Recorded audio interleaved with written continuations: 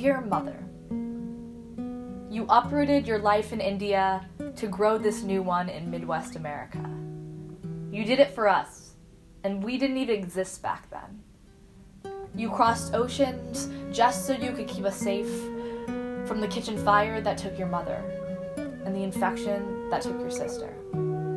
You sacrificed everything so we'd never have to. You arrived and saw the opportunity to achieve the American dream, and most importantly, to raise a family that could achieve dreams that were even better. You packed your life into a red brick house that had all the ingredients for fantasy: 2-car garage, stainless steel appliances, a patio, and neighbors that would offer you a fake smile as you passed them on your way to work.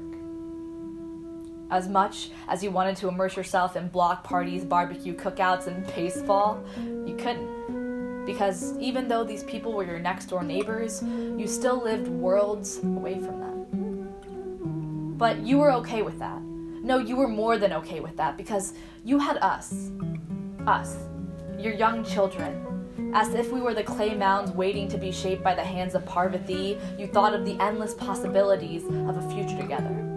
One filled with the memories from your childhood. Staying up late reading Amar Chitra Kathas, eating the same food your mother made and your mother's mother made, speaking in our secret language that no other person could possibly understand. You would lay next to me and sleep, dreaming about the woman I would become, one who wore long braids, had a modest tone, and could respect and love family as much as you did. But each year I grew older. I became something unexpected, something that made you fear for the life you created here. I shattered your dreams, and I became your nightmare. It all started during a morning drive to my elementary school. I told you to drop me off a block away so no one would see the Om symbol dangling from your rearview mirror. In middle school, you would come see my performances and dress yourself in the most elegant crepe saris because you felt the most beautiful in them. But I rejected your flower offering and kept my distance. In high school, boys told me their parents would never let them date girls like me, and I blamed you. For the color of my skin, for the thickness of my hair and my culture. I blamed you for everything. I can only imagine the heartache you felt. Your own daughter ashamed of you, and you always believed this phase would melt, but it didn't. Not for years. Dear Mother, I owe you an explanation for all of it. All I wanted to do was fit in, and I believed there was no room for your tradition. I would conceal the signs of my identity with makeup that was just a little too light, and with clothing that was just a little too tight. I rejected you, your whole being, but dear Mother, I was weaker than you. I fell slave to the ways things were in this country. I felt threatened by loneliness, but loneliness was a friend you knew all too well. You were still able to embrace your identity unapologetically. I never gave you the credit that you deserve. And all I can say is this. Dear Amma, I look to you as the epitome of resilience. I hope my daughter will withstand the pressure of being different, as you have your entire life. Dear future daughter,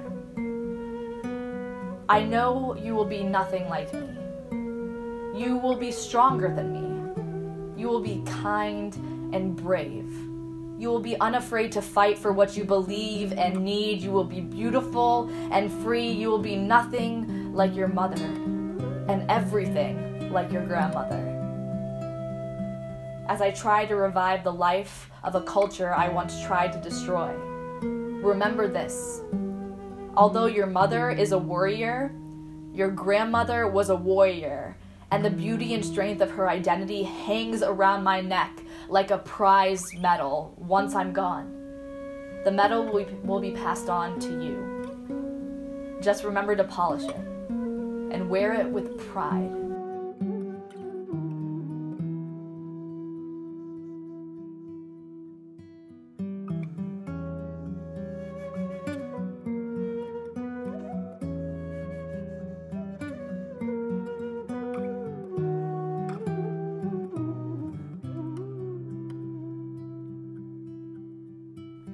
that was Ankita Ganakadindala, who just performed Dear Mother for us. Now, Ankita is a peer from NYU who recently graduated and is working for the New York State Lieutenant Governor in their External Affairs Office and Division. She's worked for the New York State Governor, the Wing, Amnesty International, and has been involved in UN Women. Ankita, it's a pleasure to have you today on Swadeshi Videshi. Thank you for having me. Now, I just wanted to explain Swadeshi Videshi. What we're trying to do is we're trying to connect, Indians and India to the vast amount of diaspora members spread all over the world, and we take up these issues and have a conversation about them. And today I want to have a conversation about, your work and larger, broader issues of patriarchy, not within India, but outside of India. That's kind of came across and immigrated with the Indian Americans. Yeah, I'm happy to talk about this. It's a really important conversation to have. First and foremost, I'm going to be right off the bat. Explain in your words why you wrote this piece. Give us a little bit of background about where you are, and we'll start from there. Right. So I wrote this piece titled "Dear Mother" about 2 years ago. I think I was in this place that was beyond the kind of mental space that I was in the poem, where you hear me kind of feeling that lost sense of identity. I definitely think that 2 years ago I was at a different place, a place where I could reflect back on that and see that kind of removed perspective of who I was then and who I am now. So, and who I am now is a lot more appreciative of my culture, which you can kind of hear at the end of the poem. And it was definitely a letter to my mother. I really wanted to, acknowledge the things that she has done for me and acknowledge that, she has taught me so much, and to make sure that she knows that I am her daughter who's appreciative of her culture now, right. Even though in the past I may have not been so welcoming to the different aspects of our tradition. So I think a lot of teenagers, a lot of young Indians go through that same experience that you went through, but obviously their experience of realizing what they've done or kind of altering what they've done is obviously individualistic. So if you feel comfortable, what was that changing point 2 years ago that kind of made you realize? Right. Unfortunately, I don't think, I wish it was something that happened by myself, where it was the self-realization, where I was like, wait, I don't need to be ashamed of who I am, how I look, how different I am for other people, because I grew up, born and brought up in St. Louis, Missouri, which is not that diverse of a place. So it wasn't the moment where I realized I could accept my culture. It was when I was removed from that, when I was coming to college in New York City away from the Midwest. And that direct change, that hard change where it wasn't only a geographic shift, but it was also a very, very strong cultural and social shift. The conversations that I was having growing up and in high school, they were very different from the conversations that I was having in college, and very different who I was having these conversations with. So it was who I was surrounded by that really made me realize, wow, I don't need to be ashamed of my culture, because culture is beautiful. Culture is something that should be appreciated, and celebrating those differences was something that I was taught by the people around me. And I'm really thankful for that. And who taught you those differences?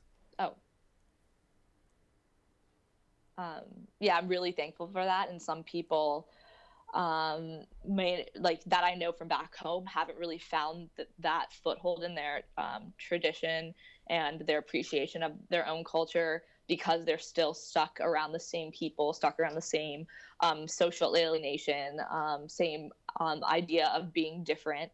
And I'm really thankful for the people in my life that have taught me to appreciate who I am. Sorry, I bugged in between, but who are those people that you would say that have really impacted you and kind of made you realize it's okay to be who you are? A lot of the people that have impacted and influenced my own appreciation of myself have been a lot of women, Mm-hmm. and specifically a lot of women of color, whether they come from abroad. Colleges in New York, specifically the college that I'm at, NYU, they have a lot of international students. Mm-hmm. So those students have very, very much influenced who I am, So it's been and how I see myself. it's been our generation. It hasn't been more so like these guiding elderly figures. It's been your friends, your circle, or your peers. Yes, definitely my peers. And I would say that there are some people who are a little bit older than me, not so much so a different generation, but a little bit older than me, like my older cousins and my older brother, who have kind of, uh, by living their own life, not necessarily saying, "Hey, you should love who you are, you should love your culture, you should show who you are proudly, kind of wear it on your sleeve in the best way possible." They didn't say that directly to me. Mm-hmm. What I saw from my older cousins, or even a little bit older friends, they lived their life, and they were themselves unapologetically. They would, to any job, to any club that they were involved in, to any outside activities that they were interested in, they would always bring with them, maybe not even on purpose, an aspect of their culture or an appreciation for their culture into those conversations, into those spaces. And they weren't scared to do that. And then growing up and realizing that they were doing that made me think to myself, I can do that too, and I Mm-hmm. should be doing that, because not only does that make me more confident, but it could also make other people confident and influence other people, just as my cousins and older friends have influenced me. Right. I mean, listening to your piece, I mean, I think a lot of Indian Americans growing up in the state, and especially in the South and the Midwest, and in these conservative spots, can really relate to that. And so there are a few aspects where you actually describe these instances where you were embarrassed of let's say your mother wearing a sari, etc. Um, I wanted to ask what stands out in your head, because growing up in the South, I have my own personal embarrassments. I lived separately from my parents growing up in the States. My parents were in India, and seldomly they would come, but I would be embarrassed because my mom would want to wear a sari, and sometimes when she would come to these functions at school, I didn't want her to be there in a way. Not her as in like my mother, but her wearing that Indian attire, because I was okay with it when she would wear Western attire. And it wasn't that Mm-hmm. I had a thing against saris at all. I loved it when she wears saris at Indian culture events or back home. But there, being in my school, this majority white school, I felt sort of alienated in a way. And I remember, these instances, like the first time that I called my mother and I was really excited that she was going to wear a sari, and she came, and some of my friends were like, why does she look like a banana? Because she was wearing a yellow sari. And and that just stuck with me, right? Uh, I mean, are there any instances like that that you really like feel guilty about? Because I feel guilty about saying that to my mother, to make sure, and every time that she would be around my friends, that she would wear Western attire and things of that nature, and it sucks. Yeah, I completely hear you, and I 100% always felt those moments. I mean, remember at the beginning, I was talking about how I was able to write this piece as a reflection, Mm-hmm. as I reflected back on those moments. But in those moments, I don't think I felt that guilty, which is an awful thing to say, but I just really Mm-hmm. want to be honest. Yeah. I think that what what should have been stronger was my appreciation for not only my mother, but like for my culture. And I should have been more should have been a stronger feeling. But unfortunately, the stronger feeling for me was that sense of alienation, and the sense of people just staring and seeing my mother, and then in consequence me, as different.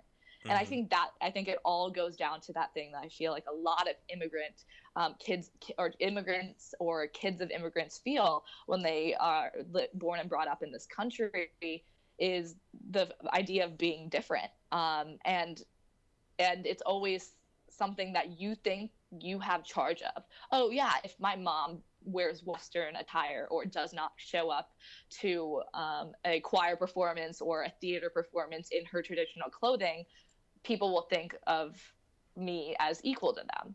Mm-hmm. But looking back, I don't know if that would have necessarily been true regardless, even if my mother did wear Western attire to a performance, because at the end of the day, we are different from each other.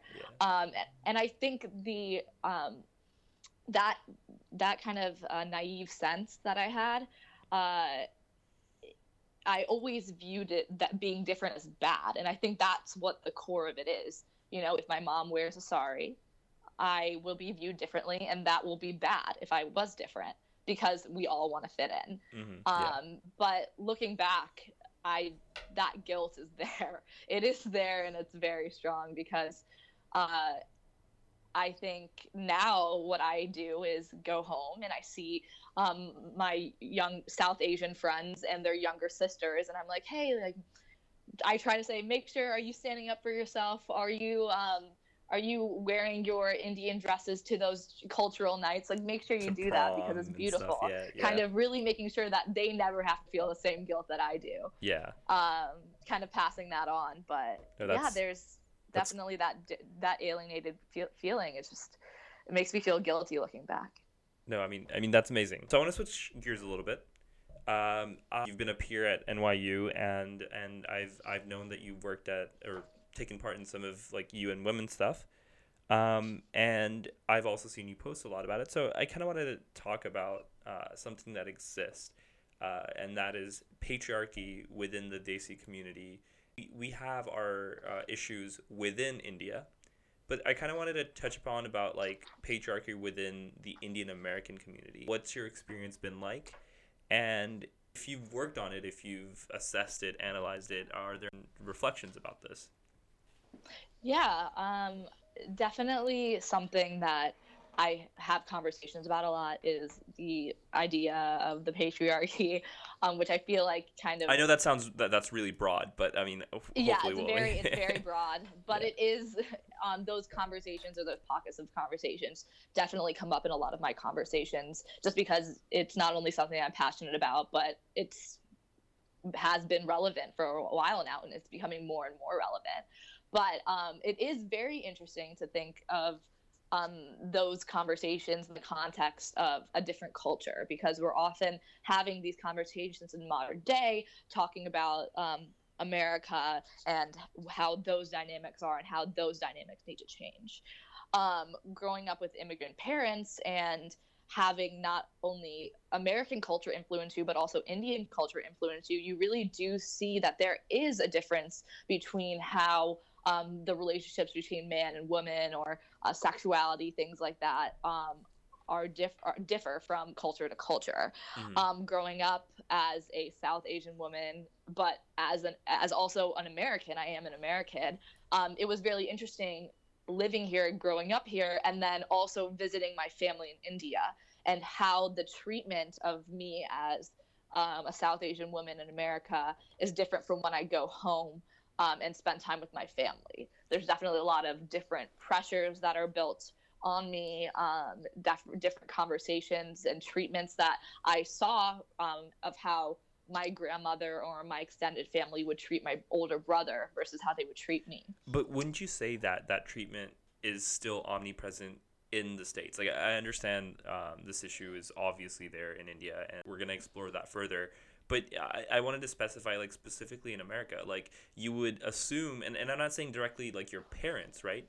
I would assume that communities change while they move and they kind of alter. But it seems, and there have been several cases, that that kind of mentality still exists in the Indian American crowd. You know, these husbands are still going on with the same vibe that they would expect themselves to be within India. And I'm not saying it's justified in India or it's not. That's not what I'm saying. I'm just saying that these families will pick up football, right? They'll start celebrating Christmas and Thanksgiving. They'll become American, but those underlining issues that exist, and especially when it comes to sexism towards women, towards wives especially. So I'm not saying it's broader, but especially to wives, those same molds they still fit. Does that kind of make sense?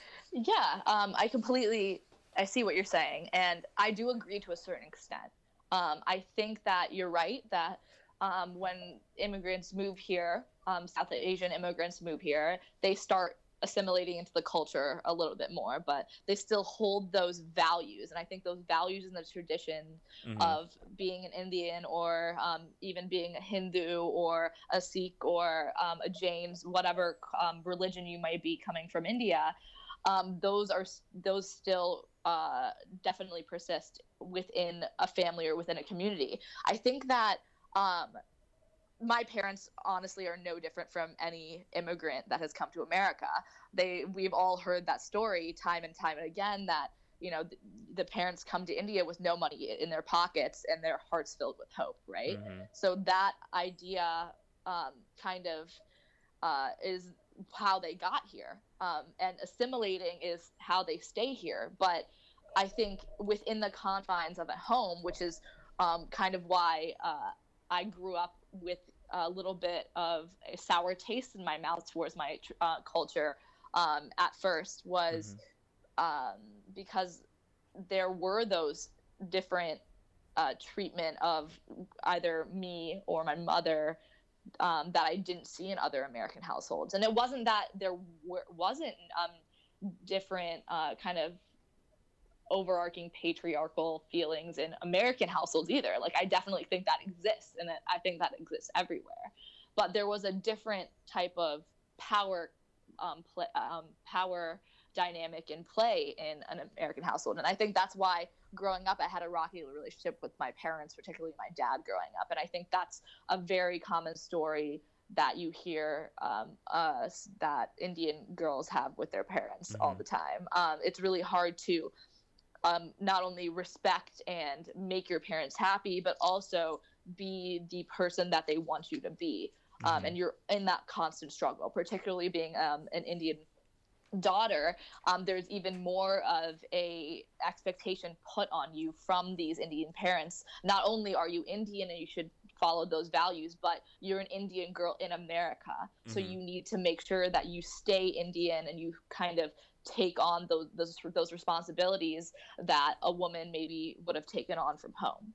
But to go a little bit further, to kind of disagree with you a bit, I think that as I grew older and as I started to form an identity as an Indian woman and also as an American woman, my father particularly has become a lot more understanding to these different power dynamics and to these different pressures that have been put on me. I think that obviously at first it's very difficult to understand when that your daughter's not going to be the perfect Indian girl that he imagined when he grew up, when he was growing up. But he definitely sees me as a powerful woman who's chasing my dream, and he's very appreciative of everything that I'm doing, because even though I'm not the person he might imagine me to be when I was Mm-hmm. younger, I'm not a doctor. I'm following a completely different path.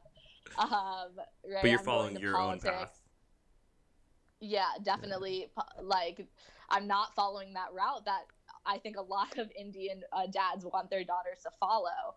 But um, as I speak my mind, as I form my identity, and as I become successful in my own ways, I think that's a little bit more.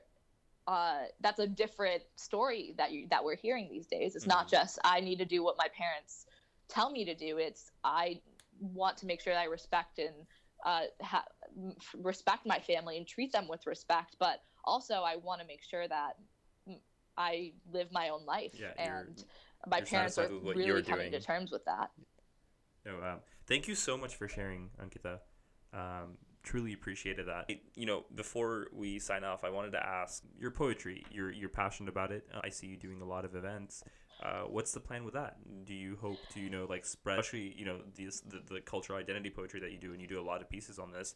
Right. Do you and I know you perform, but is like what are the plans with that? I know you're working, etc. What do you plan to do with that? Mm-hmm.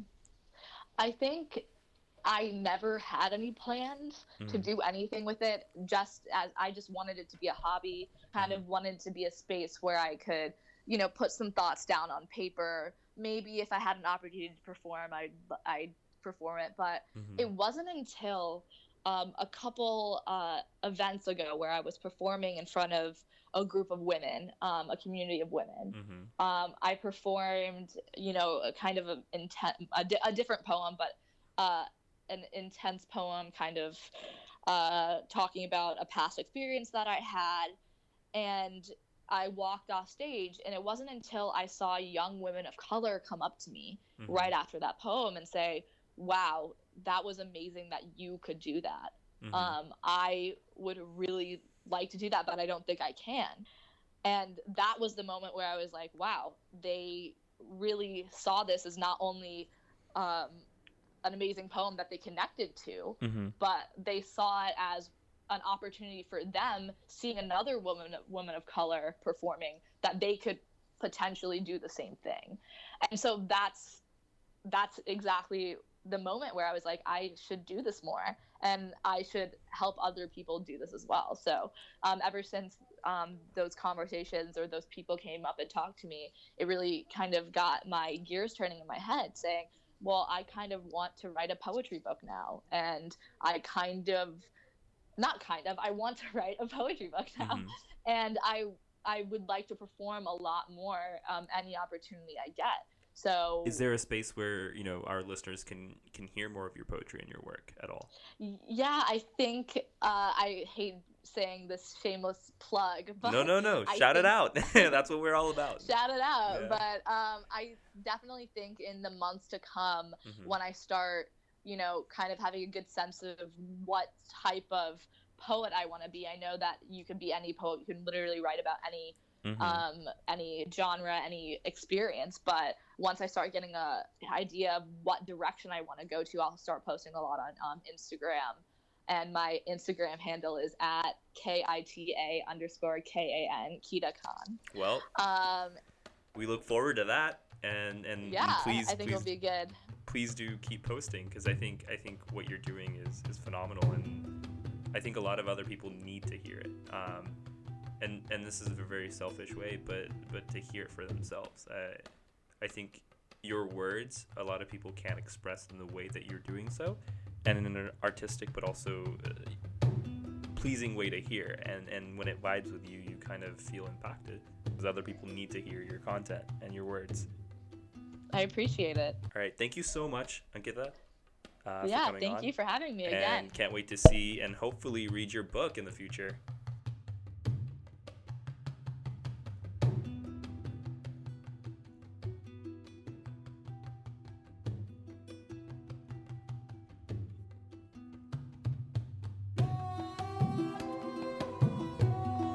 I hope you enjoyed the conversation that we had today. Bound to make mistakes, but we'll learn to get better from here.